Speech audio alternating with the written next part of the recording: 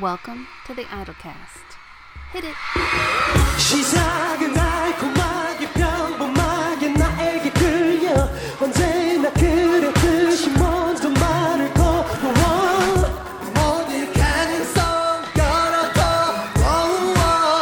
사랑은 뭐다 이미 수식어 Let the ocean 난 왜 이렇게 맑은 속에 알잖아 지루한 걸 조금 다쳐도 넌 괜찮아 넌 나를 원해 넌 내게 빠져 넌 내게 미쳐 헤어날 수 없어 Got you Under my sky 넌 나를 원해 넌 내게 빠져 넌 내게 미쳐 넌 나의 노예지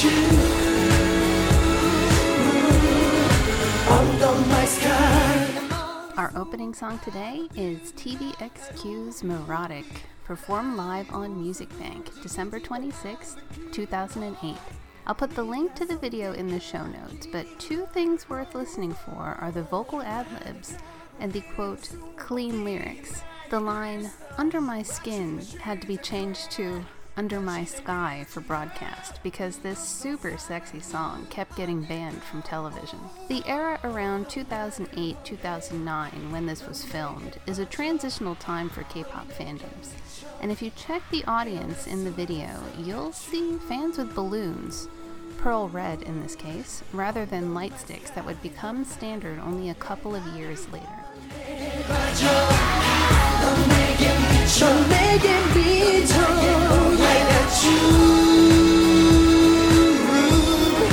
Under my sky 한 번의 키스와 함께 날 선택하거나 이끌이 두 번의 키스 뜨겁게 터져버릴 것 같은 내 심장 Yeah 너를 택해서 You know you got it Yeah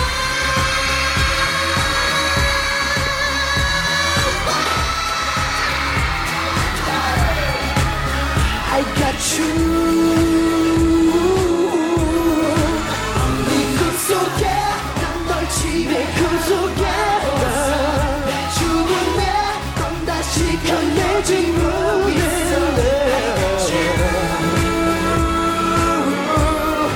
Oh my God My simple special 그렇다면 좀 너가 죽고 어떤 날 I got you Under my sky 넌 나를 원해 넌 내게 빠져 넌 내게 미쳐 헤어날 수 없어 Get you Under my sky Yeah yeah 넌 내게 빠져 넌 내게 미쳐 넌 나의 노예죠 Under my sky This episode is part 2 of the story of TVXQ's rise and fall and rebirth, so if you haven't listened to part 1 yet, I'd suggest doing that first. Okay, so if you remember at the end of the previous episode, as we enter 2003, both SM Entertainment and the broader Asian music market are in real trouble. Here's where we left off. CD sales are cratering across Asia, but especially in Korea, where high-speed internet access has turbocharged a significant piracy problem in a country that was already known for a lax attitude toward things like copyright on music, or just copyright on intellectual property generally. I've discussed it on the podcast before, but the black market for music was massive in Korea. Reports from Japan around this time said that of the bootlegged and counterfeit goods confiscated at their borders, 75% were from Korea. As global money began to pour into Korea, especially in the wake of the 1998 IMF bailout, the Korean government came under real pressure from organizations like the Office of the U.S. Trade Representative to bring their laws around intellectual property, IP, copyrights, patents, and so on, up to a, quote, global standard. And you can read, American, Western European, Japanese standard for global here. So what I'm getting to is that when MP3 file sharing via websites like the Napster-like Soribada reached Korea in 2000, the culture around consuming music in Korea was already pretty laissez-faire, and music consumers were already far less tied to this idea of purchasing, official albums from a record store, logged by SoundScan, than in a country like America or Japan. There had been a bit of an album boom in the 1990s, especially as major music retail chains like Tower Records moved into Korea, but the sales boom did not last. According to the Recording Industry Association of Korea, revenue from CD sales was essentially halved between 1996 and 2002. There were attempts to stop piracy by, for example, in 2002, introducing a CD that could not be copied to a computer. One of the albums released using this copyright-protected CD was from the influential Republic of Korea hip-hop compilation series. Yo, 거리가 바로 내 머니 모든 행동은 내 의지 이제 생각해 가만히 Cause street rage just 난 artist 내 소유 마티스 그 렌탄 비머스보다 차라리 낫지 또 원치 않는 일로 번 돈 만원보다 내가 원하는 일로 번 돈 100원의 가치 스스로 발생시켜 모든 행동의 결과 심장이 내켜하지 않는 일 별다 넌 이유 없이 절대로 하지 않는 만큼의 돈보다 중요한 건 맘이 걷고 싶어하는 행로 힙합이라면 no makeup 힙합이라면 don't make up 망가지는 모습 멋진 가사에 써놓고 웃긴 모습 보여주는 건 최악의 모습 오실수 화초 보다 거친 들판의 잡초 대여 내 꿈을 펼쳐 인생은 내 자신을 위해 바쳐 It was also the final entry of that series, which should speak to how well the copyright-protected CD format went over with consumers. Things got so bad that in 2004, the Korea Music Producers Association gathered artists and other industry people, including HOT's Kangta, for a protest outside of LG Telecom to express their frustration with LG's new MP3 player, which did not include the digital rights management, DRM, that would prevent unauthorized, unofficial, black market, pirated music from being played. People shaved their heads in front of the building. LG's new MP3 phone was part of the early 2000s telecom wars, which is another story for another time. But the point is, again, that in the early 2000s, there was this existential angst over the survival of the Korean music industry that went beyond just flops and hits. And I'll add this as an aside here, that foreign fans sometimes mock Korean fans for doing things like sending protest trucks to their idols' companies. But I think stunts like the LG Telecom one show that these kind of showy public protests, they're kind of pretty deeply baked into the music culture. So record sales were in free fall. I mean, that's bad enough, right? Like, how could it get worse? Well, if you remember from episode 1, in 2002, the Korean government launched a massive crackdown on the entertainment industry. Payola, embezzlement, and other financial shenanigans were getting dragged into newspapers and into the courts. So the standard industry practices of things like offering financial incentives, wink wink, to television producers to get your artist a good spot on a music show, and in this increasingly tough business, every advantage counted, those were suddenly not okay. And one of the many companies hit was, yes, SM Entertainment. And SM Entertainment boss Lee Soo-man was one of the entertainment company executives who had fled Korea to avoid getting prosecuted.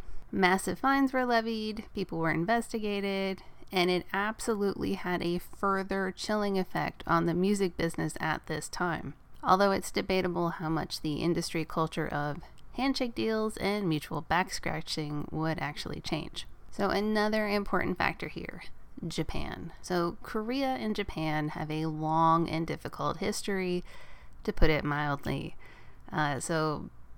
Japan colonized the Korean peninsula in the years before World War II. That's living memory for many people in the 1990s. And in a tension that still plays out today, Korean businesses want access to the massive Japanese consumer market, but the Korean public and the government aren't always willing to facilitate it. As domestic record companies began looking to boost their sales by moving outside their borders, because remember, CD sales were dropping across Asia, but they weren't dropping in Japan nearly as quickly as they were in other places. So Japan was just this really juicy target if you were looking to actually sell albums. So I mentioned in episode 1 about SM trying to launch girl group SES in Japan, but another early link up was in 1999. So SM Entertainment had worked with Japanese studio Shirogumi, aka the people who brought you the classic teen idol schlock film The Checkers in Tantan Tanuki, to make a 25-minute 3D movie starring HOT as some kind of outer space soccer players. It cost a lot of money. It lost a lot of money and was considered by non-fans to be pretty bad, and has since been sent to whatever the SM Entertainment equivalent of the Disney Vault is, where no one has seen it since. So while that entire production was a massive fiasco, it does show that SM Entertainment already had an interest in Japan, or at least was looking for ties to Japan when AVEX came, knocking on their door. And it also showed that SM was already trying to diversify beyond album sales, as far back as 1999. And AVEX, if you remember from the last episode, is the popular Japanese dance music label that was quickly turning into a contemporary Pan-Asian pop powerhouse, thanks to acts like J-pop diva Hamasaki Ayumi. And in the late 1990s, AVEX had put feelers out into Taiwan, where they'd partnered with local firm Rock Records, and then moved into Korea, where they'd found a hot, up-and-coming independent company called SM Entertainment. So this deal with AVEX would become a lifeline for SM in the early 2000s, because it's thanks to the support of AVEX in Japan that a young SM artist called Boa was able to take her modest domestic Korean success and rocket to the top of the charts in Japan and around Asia. So Boa was a true Pan-Asian success story. She was an AVEX success story. And to get yourself into SM's mindset at this time, okay, so it came out in 2001 that there were these new Japanese history textbooks that kind of soft-pedaled the era of colonialism in Korea, and boycotts of Japanese businesses were threatened in Korea. And I found an article where this SM Entertainment spokesperson says, "I can't agree with the distorted textbooks interfering with business." To quote one of the K-pop queens of today, dollar bills, keep falling for me. I love the way it feels. So considering AVEX had saved SM's bacon with young Boa, it really is hard to argue with the SM spokesperson not wanting a spat over Japanese middle school textbooks to interfere with that all-important revenue. Dollar bills, watch it falling for me, I love the way that feels.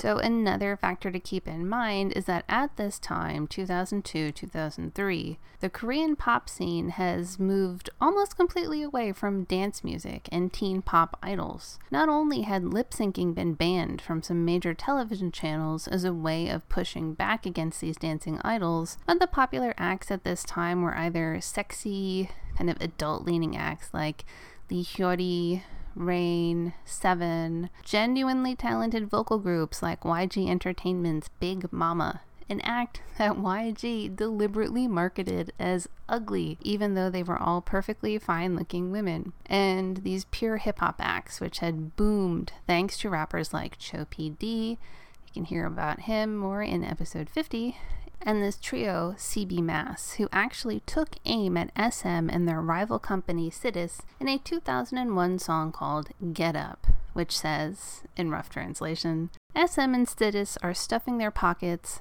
copying Japanese dance.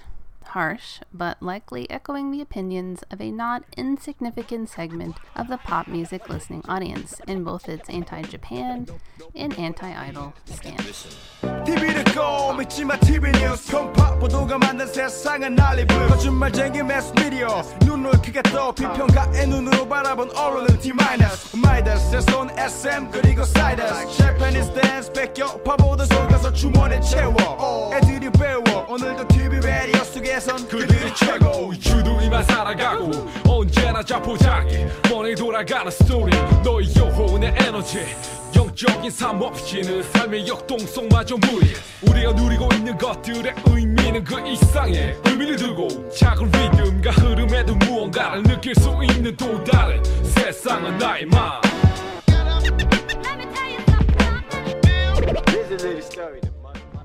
So what it comes down to is that SM Entertainment faced problems on multiple fronts. Album sales on a sharp decline across the board, government crackdowns on the old ways of doing business, and a lack of appetite in the public for the type of acts that SM Entertainment specialized in. And here's another important piece of this story. Despite the bottom falling out of the teen idol market in Korea, SM Entertainment was still attracting talented trainees via audition and scouting and had begun formalizing their training system. In early 2003, SM Entertainment had even opened their for-profit Starlight Academy, which was run by yet another SM Entertainment subsidiary company. Students at Starlight were not considered SM trainees per se, and most would need to pay tuition. The hook was that while you weren't guaranteed a spot as an SM trainee, attending Starlight would get you in front of the SM talent scouts, while bringing in a nice passive income for SM Entertainment. But even for those talented kids who passed auditions and became trainees,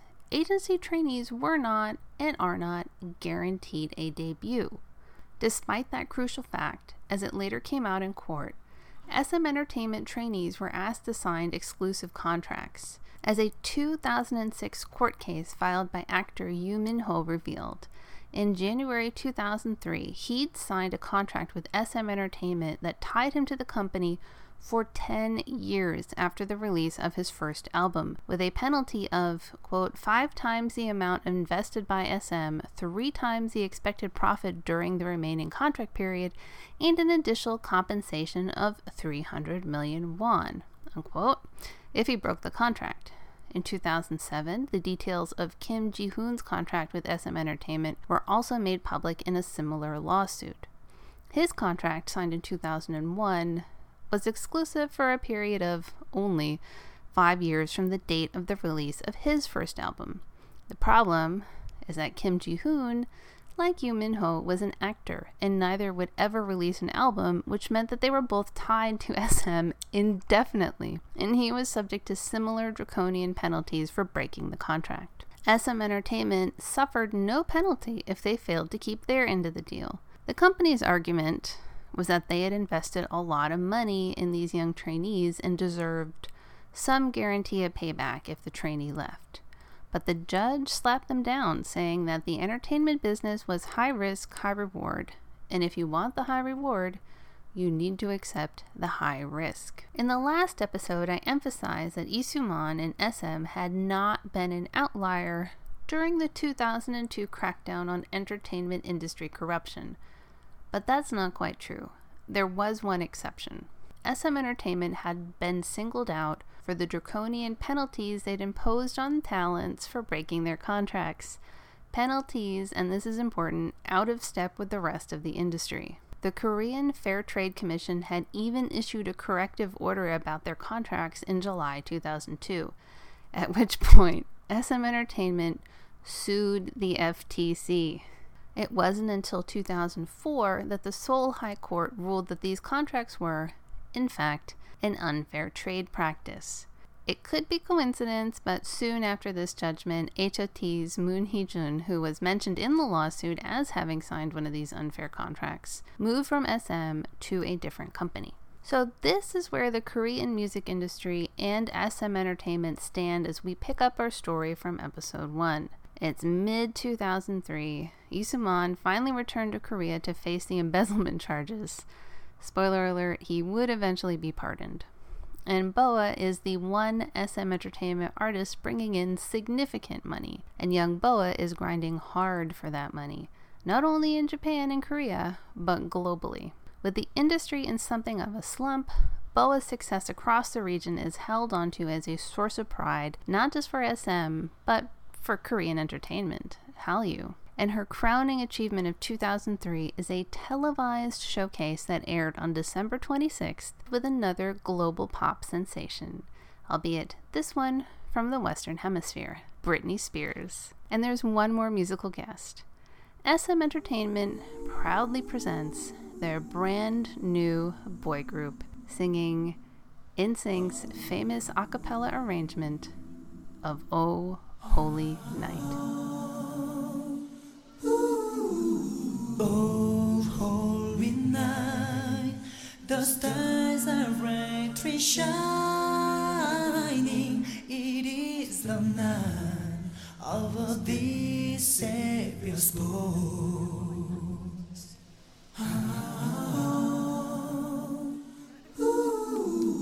Long live the world in sin and error pining till he appear and the soul pay its worth.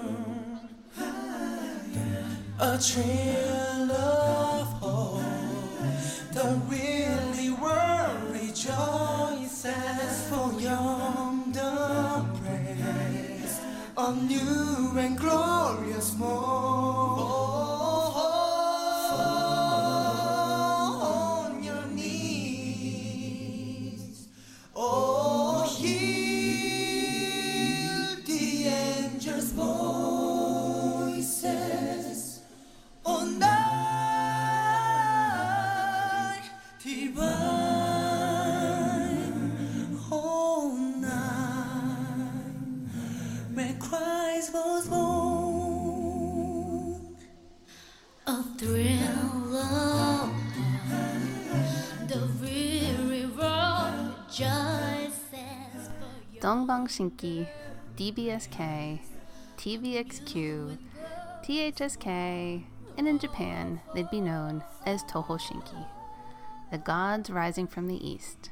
Despite Boa's success in Japan, TVXQ was initially formed to pick up where HOT left off and target the massive Chinese market. HOT member Moon Hee-jun revealed in an interview recently that HOT had a massive Chinese fan club membership when they were disbanded. So you can understand why Isuman and SM would want to try and recapture HOT's glory days. TVXQ's name, the members' nicknames, and even their early, wacky visual kei styling all seem to be a nod to HOT's popularity in China. TVXQ's introduction on the Boa Britney showcase showed them all dressed in black, with these spangly silver accents, singing a cappella. It signals that these boys were not going to be mere singing entertainers, to quote Isuman in his 1999 op-ed, which you can hear about in episode 1. But these guys were singers. They were real singers, and they were marketed as a group where each member could take a lead vocal,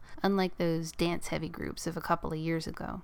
These 5 boys, they didn't know it yet, but they would eventually become the foundation of K-pop as we know it today. Without TVXQ, the Korean idol industry would almost certainly have faded and passed, leaving us with nothing but our yellow and white balloons and fond memories of the hammer dance. As I begin to introduce the trainees who became TVXQ, remember they were preparing for debut not only in the middle of an industry meltdown, but also in the middle of SM Entertainment's lawsuit against the FTC for making talent sign unfair contracts. And there would have been a lot of pressure on these teenagers to sign whatever was placed in front of them. Not only because they may not have another chance to become a singer, but some of them desperately needed the money, and also, possibly, they may have had the sense of obligation to SM Entertainment, knowing the investment already sunk into their training and debut preparation, a number estimated to be about 8 billion won by an SM spokesperson. So this is TVXQ as selected by then SM CEO Kim Kyung-wook.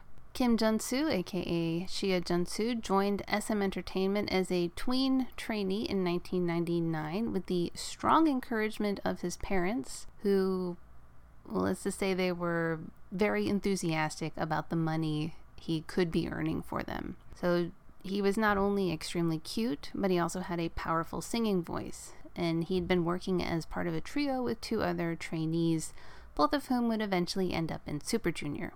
And even at this young age, his vocal ability really shines through. 보고 싶겠죠. 그건 어쩔 수 없겠죠. 하지만 힘들진 않게 할게요. 한동안 많이 아파 울다 지쳐 그대를 찾겠죠. So after passing an audition for SM at the age of 14, Jung Yuno, aka Yuno, famously ran off to Seoul to become a trainee against the wishes of his father in 2000. He worked low-wage jobs and even slept rough when he didn't have enough money. That passion for hard work and determination to succeed would carry Yuno through the rest of his career. And even as a trainee, his stage presence was obvious, and he was even spotlighted in a 2001 song by SM soloist Dana, who at the time was being promoted as the next Boa. And ironically, she would re-debut a few years later as part of The Grace, the female version of TVXQ.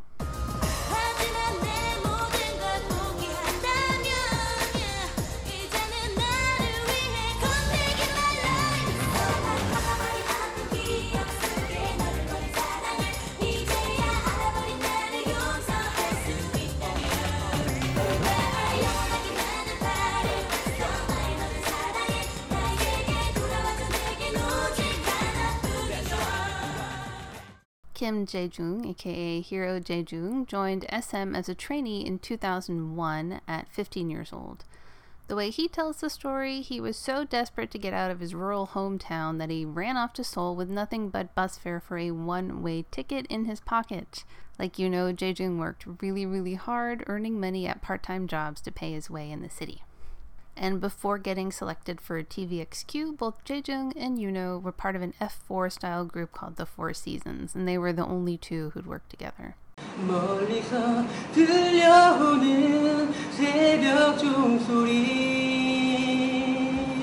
혼자만의 사랑은 슬퍼지는 거라 말하지 말아요 그대 향한 그리움은 나만의 것인데 외로움에 가지나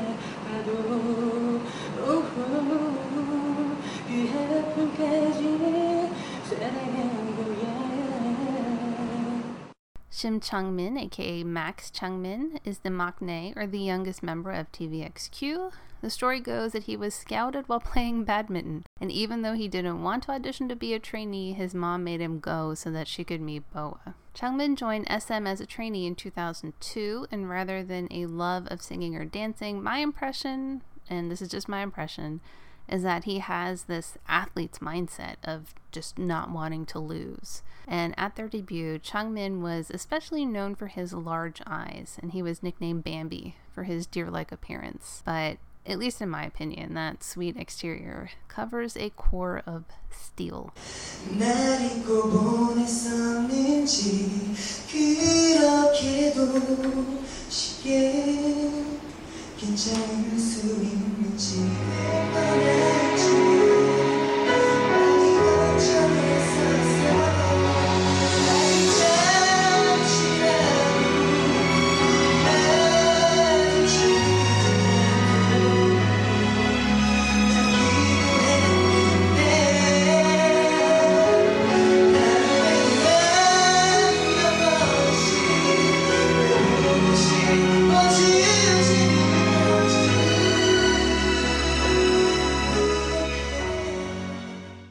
Finally, Park Yoo-chun, aka Mickey Yoo-chun, joined SM as a trainee in 2003. His family had moved to the United States in the wake of the financial crisis, but after winning a local singing competition held by the Korean community, Yoo-chun had moved to Seoul to try his luck there.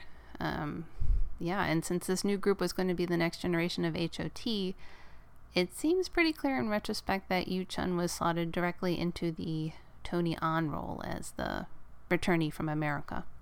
So the 5 trainees first met as a group on July 26, 2003 at a beauty parlor, about a month after Isuman had returned to Korea to face the embezzlement charges. And there was some uncertainty at first, as none of the 5 had worked together except, as I said, for Jaejung and Yuno, but they were all sent to live together and train together for the next few months, and then sometime in November or December 2003, they were told they would be debuting and given the legendary name Dongbang Shinki. Once this train was in motion, they would not be able to get off. So a couple of weeks after their dramatic introduction on the Boa Britney showcase, TVXQ's debut single Hug was released on January 15th, 2004. 하루만 네 방의 침대가 되고 싶어 Oh baby 더 따스히 포근한 내 품에 감싸 안고 재우고 싶어 아주 작은 뒤척임도 너의 조그만 속삭임에 난 꿈속의 괴물도 이겨내버릴 텐데 내가 없는 너의 하루 어떻게 흘러가는 건지 나를 얼마나 사랑하는지 난 너무나 궁금한데 너의 작은 서랍 속에 일기장이 되고 싶어 알 수 없는 너의 그 비밀도 내 맘속에 담아둘래 너 몰래 It was a sweet mid-tempo ballad, very much in the style of popular Korean drama OST songs like Sweet Dream from the popular 2002 drama My Love Patsy. It's gonna be another day. The sunshine 그대가 나를 아름답게 하네요. 나를 안아줄래요. 사랑한다고 말해줄게요. Which starred SM talents. Kind of, it's complicated. She was supposed to debut in a girl group with Boa, but SM didn't have the money at the time, so they outsourced her. Jung Nara, who also performed the theme song. So for old heads like me, Hug has this distinctly Korean ballad sound. The harmonies, the vocal tones, the rhythm, the chord progressions. Listening back almost 20 years later, it has this nostalgic sound. It's the sound of a bygone era, let's be real. The MV was a soft, creamy daydream, featuring lots of big eyes and tender looks to camera. The song and video are like a hug on a rainy day, just warms you up from the inside. It's a very sweet song. 내 마음이 이런 거야 지켜볼 수만 있어도 너무 감사해 많이 행복해 나 조금은 부족해도 언제까지 너의 곁에 네 곁에 연인으로 있고 싶어 너를 내 품에 가득 안긴 채 굳어버렸으면 싶어 영원히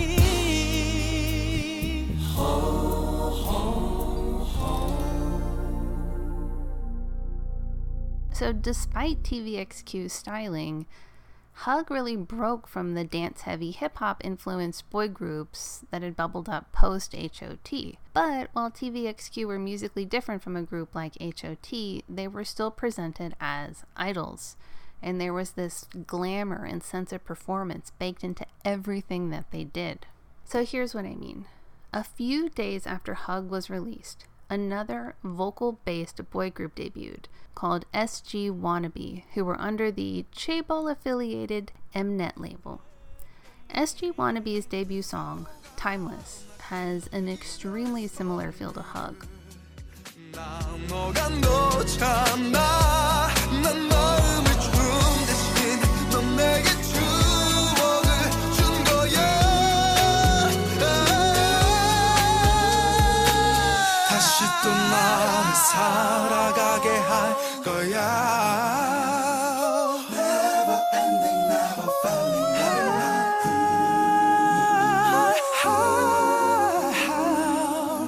My God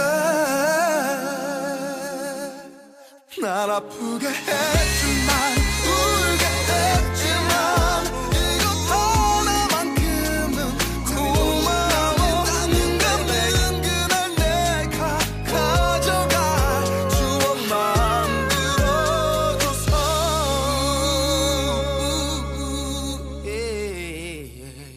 And SG Wannabe were also marketed as this boy group who could sing.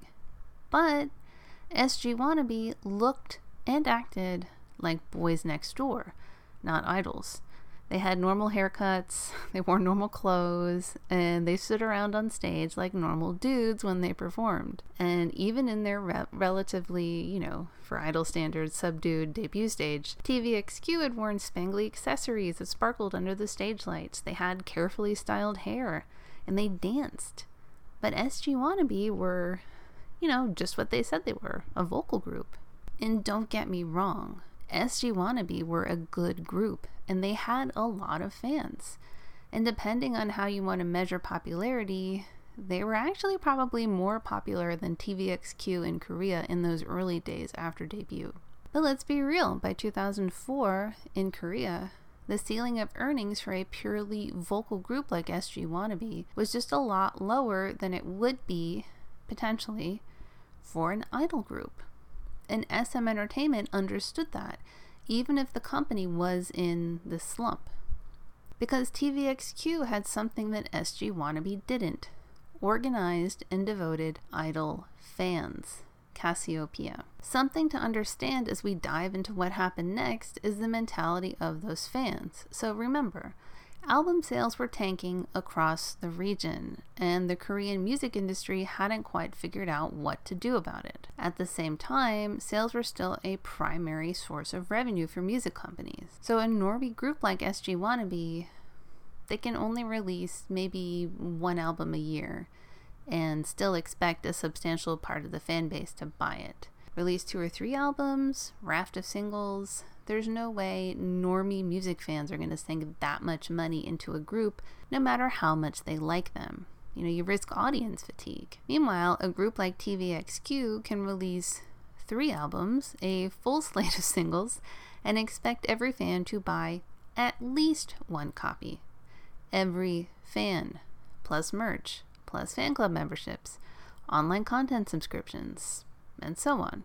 So as you look at TVXQ's activities, keep that in the back of your mind. From February through the spring, TVXQ did the rounds of Korean music shows, gathering fans with every appearance. The songs they performed were Hug and a B-side from the single My Little Princess, which is another ballad.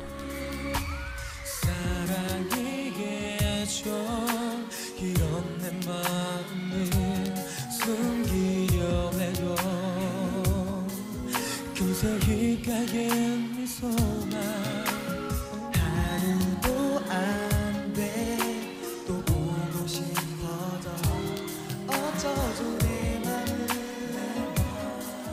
깊은 병에 걸린 걸 너무나 결국 내 모습 이제 없을 거예요 좋은 것만 보여줘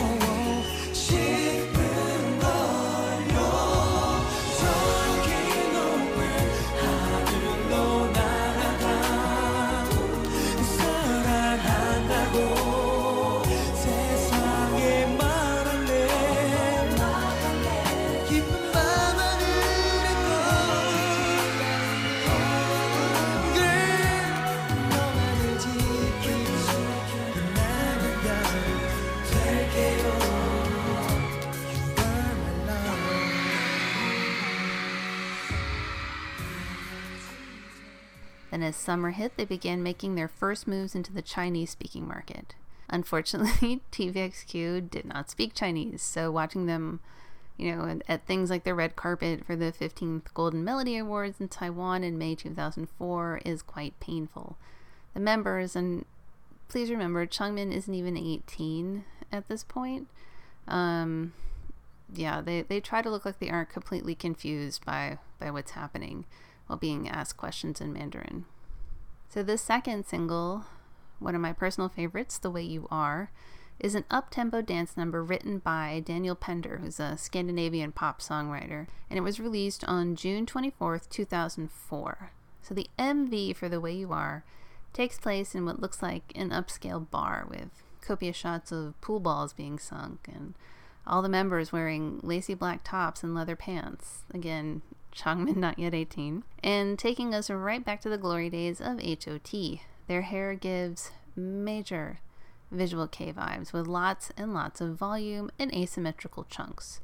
So if hug is this gentle embrace, The Way You Are said, "Make sure you don't poke your eyes out with my spiked hair, babe." Singing entertainers were back, baby. Oh yeah, and they were singing while entertaining us. Verse 1. 첫눈에 반하기는 힘들어 널 보기 전에 믿었었지 생각이 바뀌는 건 참 쉬운 걸 난 어리석게 혼자였지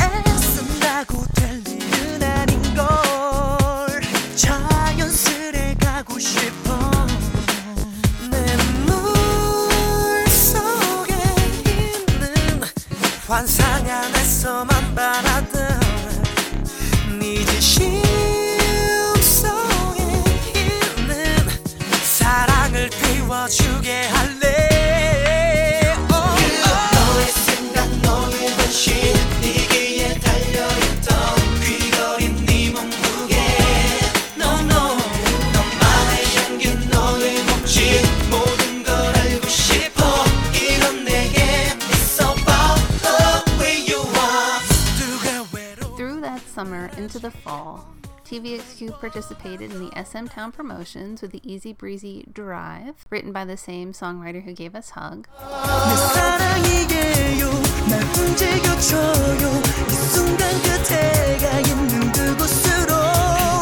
그대가 내게 어느샌가 들어와 내 마음속을 위젓고 있어요 좀 더 가까이 날 데려다줘요 그대에게 내가 닿을 그곳까지 내 사랑이라면 내 모든 것이라면 그 어디까지 끝없이 다니고 싶어 And did the music show circuit with The Way You Are, and I recommend all of these performances. The styling is incredible. And then their first Korean album, Triangle, was released on October 14th, 2004. And in the middle of all of this, they found time to travel to Los Angeles to participate in the 2004 Korean Music Festival, held at the Hollywood Bowl. They sang their brand new ballad, Midoyo, I Believe, to an audience full of screaming teen girls waving pearl red balloons. 첫눈에 반한다는 말을 믿어요 그대에게 아니라고 말했지만 나를 경솔하게 바라볼까봐 감춰왔을 뿐이죠 사실 난 그대를 처음 봤던 그 순간부터 온종일 그대 생각에 살았었죠 아침 내 눈 뜨고 잠들 때까지 한 생각뿐이었죠 I believe in you 그댈 바라보는 이 시선과는 The title track of Triangle was Triangle. A full-on Yu Young Jin joint that melded heavy metal, R&B vocal lines, classical music, and featured an incredible anime-themed MV for the most HOT-like song the group had done yet. This was the full SM production package. The styling is just, it's amazing, with the members looking like something out of the Final Fantasy series, and Boa doing this guest appearance dressed like she'd just arrived from Lothlorien. And Yuno has these feathers glued around his eyes that make him look like a fallen angel. Again, no matter how good a group like SG Wannabe is, and they were good, please understand they were good, vocals alone cannot match the power of Yuno looking like a fallen angel. 매일 보는 사건 끊임없이 죽음들을 만들어내는 곳 이때는 잡이란 게 사라진 걸까 난 이젠 보지 않겠어 듣지 않겠어 추락하는 현실 가치로만 계산하지마 인간의 존재 소중하잖아 무뎌진 가슴에 피는 불이 돋는 너 이제 어떤 걸로 나를 자극하려 하는가 아름답게 세상을 채워주던 존재만큼 우리 안에 미래를 향한 꿈도 죽어버렸어 모두 다 넘을 수가 없는 걸 흘러내린 눈물까지도 없는 걸 뼛속까지 파고든 아픈 상실감 이제 더 참을 수 없는데 You got the power 바로잡을 수가 있는 힘을 넌 어비하지 말고 좀 더 인간적인 얘기들을 잊혀야 해 I don't know why at this moment 사람들은 재미없다고 하지 않는데 Why you tell me lie 무뎌진 가슴에 So along with Boa, SM rock band Trax also guest starred on the song. So Trax, as a side note, had just debuted in July 2004, and they were meant to attack Japan's rich rock market. TVXQ was in China, Trax was going to go to Japan. Their single Scorpio, which was released in December 2004, was even produced by Yoshiki from X-Japan. So I don't give a chance if they wanna fuck cause there is nothing left to clap I wanna make a line We're gonna rock the fall Connect the dots, connect the line Let's shine like Scorpio in the sky Yeah, come on 저 달빛에 Reflection 지평선 향해 사라질 때 달게 부서진 So anyway, things seem to have been going along just fine for TVXQ. Or were they? In the middle of a performance of Miruyo on Inkigayo on November 21st, 2004, Yuchun started crying. Fans flipped out. They were upset. They were just, just mass chaos. The dreaded words were being whispered around fan spaces.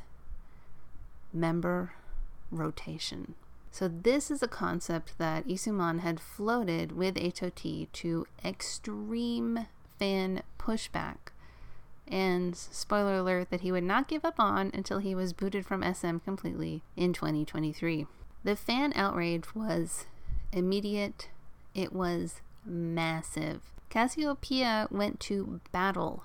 There was a website, which now only exists in partial form on the Wayback Machine, www.only5tvxq.com, that had an online petition and a call to boycott SM until this was resolved. And fans, they answered the call to battle.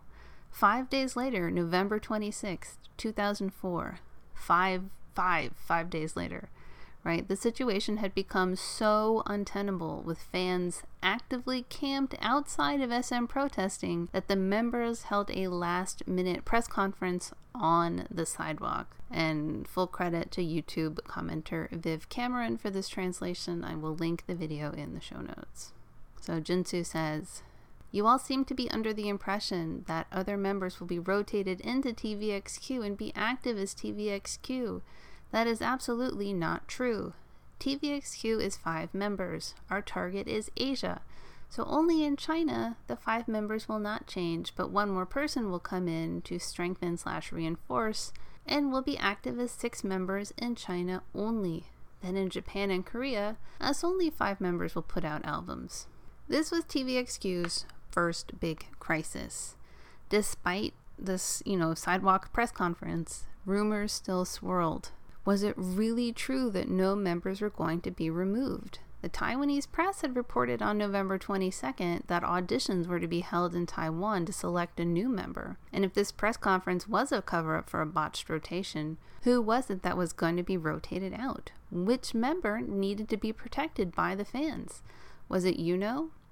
It was one of his fan sites that had allegedly been one of the key organizers of the protest. Was it Yuchun, who had been crying? Was it Chaejung, that fans speculated that had been hinted at in a recent photo book? And what was up with this additional member to be added for the Chinese market? Again, a strategy Isuman would later employ to similar massive fan backlash with Super Junior. Cassiopeia could not trust anything coming from the company.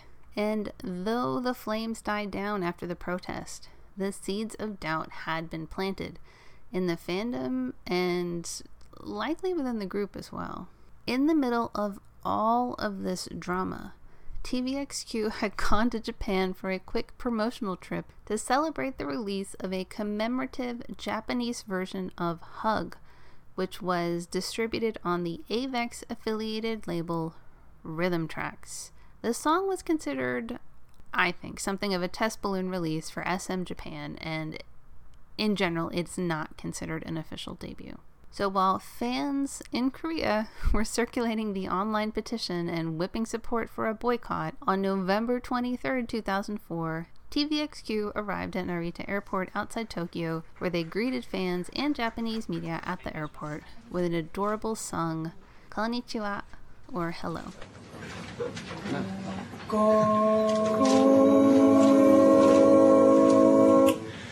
んにちは、トウシキです。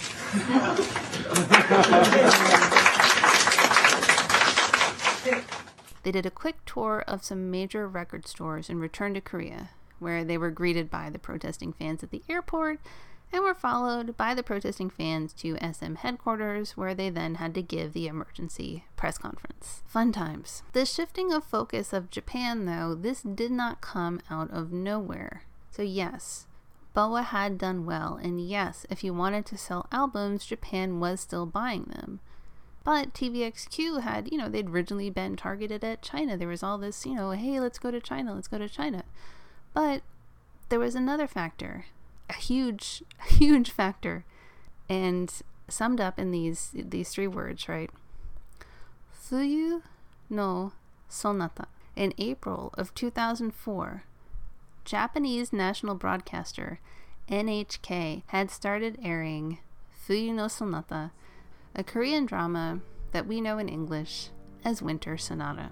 It was a massive hit with women in their 40s and 50s, kickstarting not just a boom of female leisure tourism to Korea, but it also made an icon out of leading actor Bae Yong Joon, or as he's known to his Japanese fans, Yeon-sama.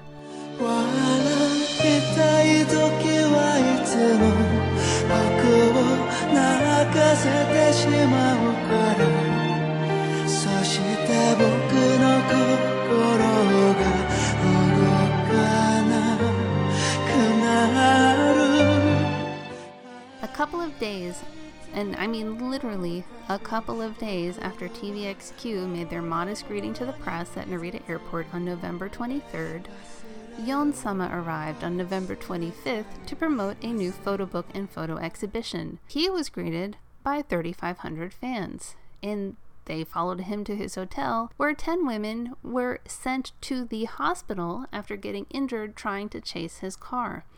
And I want to emphasize, these women were not teenagers.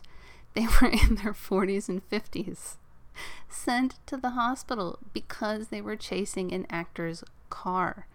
The same day that TVXQ gave their sidewalk press conference to their teenage fans, Yeon-sama addressed the Japanese media to humbly apologize for the hysteria he'd caused, all while Tokyo riot police kept an eye on the crowd of housewives. Literally. And then there was the Yeon-sama effect. Every product he endorsed was suddenly experiencing this massive bump in sales. According to one news article I saw, Lotte had put his face on packets of gum, and women were just going to stores buying like whole pallets. And the same article said that electronics chain Big Camera said that women were coming in and asking for Yeon-sama's camera. That's pretty incredible, and I strongly suspect that the SM boardroom looked at what was happening in Japan and were like, all right, let's get us a piece of that sweet housewife pocket money too. And I say this because JYP packed up massively popular Rain to Japan right around this time, where he released a Japanese edition of his album It's Raining on February 16th, 2005, followed by a massive tour in the summer culminating at the Budokan. YG Entertainment quickly hustled Seven to Japan, where he released his Japanese debut on February 23rd, 2005, a song called Hikari. The TVXQ made their actual official Japanese debut a couple of months later on April 25th, 2005, with Stay With Me Tonight. And it sounds exactly like what it is, a low-budget J-pop boy group song. 君が大切にしてる青い手帳には二人で過ごした時をなんと書くだろう思いはいつでもねじれてくばかりだよ本当の気持ちほど嘘に消える Stay with me tonight このまま友達なら君の心傷つけずに済むはずさ Written by Haneoka Kei, who is very much not a pop music songwriter, and the charms of TVXQ's voices are handcuffed by a very pedestrian melody, an arrangement probably better suited for some of the non-singing, quote, singing entertainers from an agency like Johnny's and Associates. And it sold about 10,000 copies. So TVXQ would spend the rest of 2005 bouncing back and forth between Japan and Korea. As soon as a promotion wrapped up in one country, they'd be shuttled back across the Sea of Japan/EC to release something else in the other country. After the promotions of Stay With Me Tonight and a quick tour around the country, they were packed off to Korea for promotions for the 2005 summer single album released June 25th, 2005, the title track of which, Hayaya, they'd somehow found time to film in Bora Bora, and then travel back to Japan for the July 13th, 2005 release of Somebody to Love, also written by Haneoka Kei, and also selling about 10,000 copies. It's time for love, somebody to love 同じ恋はしない走り始める新しい僕が Somebody to love, somebody to love 愛を探している今年はきっと君がそばにいる More Japanese promotional activities, including a small a cappella tour of various record stores, and then in August came the A-Nation Festival held by Avex, who also announced the purchase of a large stake in SM Entertainment. So the reception at A-Nation must have been disheartening for the young group, especially knowing how popular they were outside Japan and that their fellow countryman Rain was off headlining the Budokan. There was a core group of Cassiopeia with their pearl red balloons at the very front of the stage, but you watch the video footage and it's clear no one else knew who they were or cared. They were the bathroom break act, and TVXQ in their performance looked and sounded like a generic J-pop group. Actually, they look and sound like a low-budget Johnny's and Associates group, with even doing kind of a low-budget Sakurai show of Arashi-style rap. and that is not what the attendees of A Nation were there for. Something had to change if they were going to get any traction. But now, with AVEX owning a bigger stake in SM Entertainment, it would. Bye-bye SM Japan. Hello, AVEX. But first, in September, there was the Rising Sun showcase in Korea as pre-promotion for their second Korean album. During the rehearsals, Jaejung was rushed to the hospital with what sounds like a chronic stress injury that had finally snapped. Literally, the cartilage in his knee ruptured, which is a very common stress injury for people like high-performance athletes and professional ballet dancers. In considering TVXQ were neither, it seems to me that this is a sign that the members were being worked too hard and without proper rest and physical training. As is the fact that despite the media reporting that Jaejung had been told to rest for at least a week, 4 days after collapsing, he was on stage for the Rising Sun showcase. And the footage it's brutal. Fans are sobbing in the audience while Jaejung himself looks ready to burst into tears. And yeah, it's not easy to watch.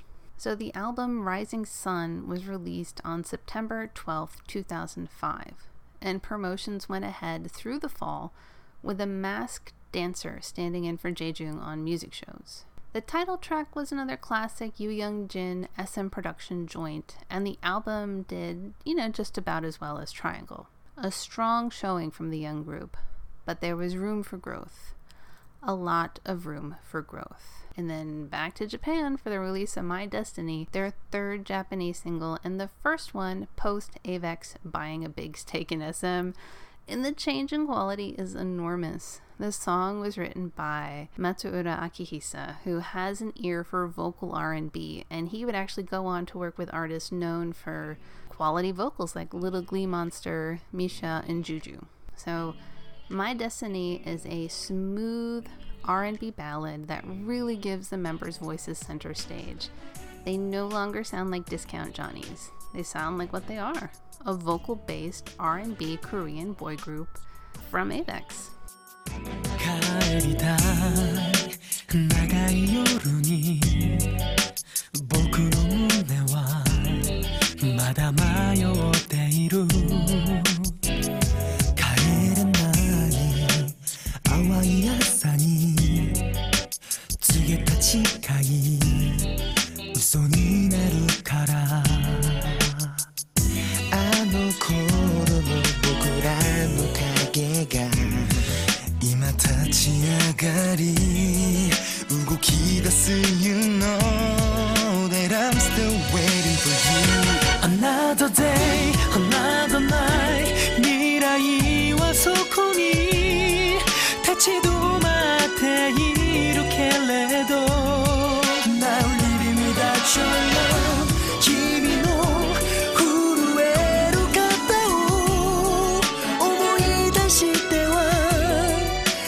聞かせてる今だけが切ない My destiny And it's also interesting to compare the smooth lines of My Destiny with the bombastic Rising Sun, which had been released just weeks before. Now I cry under my skin 하늘을 향해가 나의 눈물로 만든 비가 이제 내려도 새로 벗긴 내 아픔을 지석가도 용서 내게 절대 저기 있으지 그저 끝없이 나의 길을 잃을 뿐 No 나 미련 같은 말을 기도하는 숙제 Here I go come back 힘을 잃어버린 나에게 죄가 되어버릴 것만 같은 날들 비상하리란 꿈의 파편들로 맞은 나의 아침엔 반짝임이 없는데 진실은 누구라도 갖고 있는 것 하지만 보여준 얼굴엔 거짓뿐인 것 영원에 남겨진 나를 찾는 것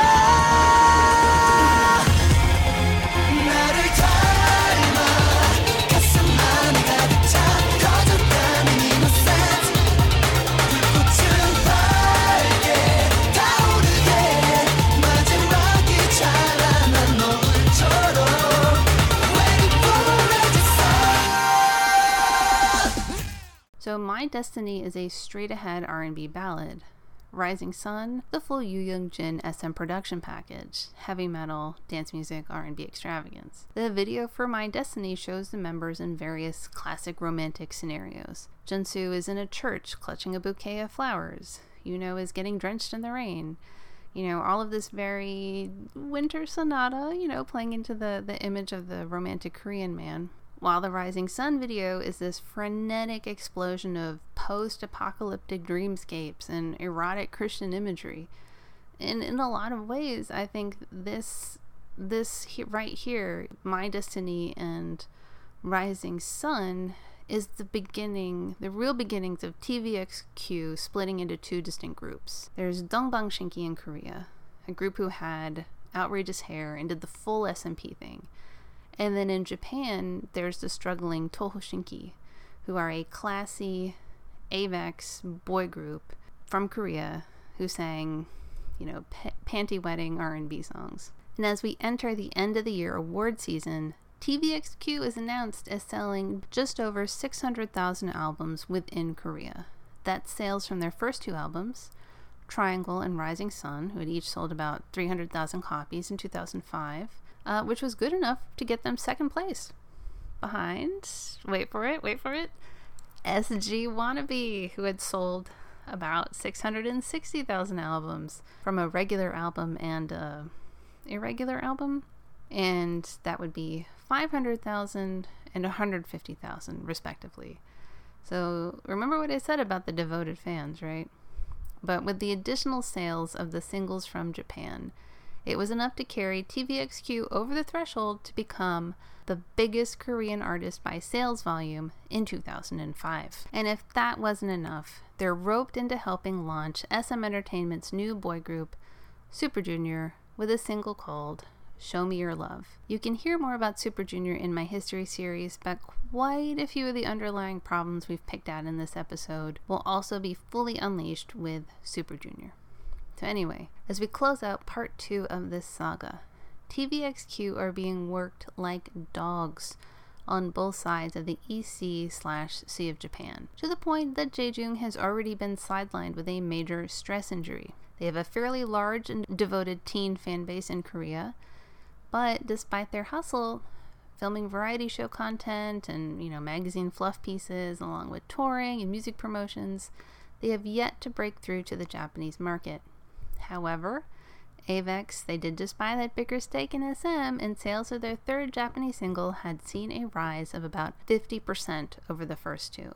So there was a ways to go, but Toho Shinki were definitely on the way up. So let's play TVXQ out for part 2 with a B-side from Rising Sun, featuring lyrics by both Yuno and Miki Yuchun. Love After Love. Yeah. Always by my love, by my tears. Girl, you have to know how much I love you. Still, just can't stop thinking of you. 너 없이도 웃고, 너 없이도 울고, 너 없이 혼자서도 살아가는 날. 이제는 이렇게 또 다른 여자와 네 얘기를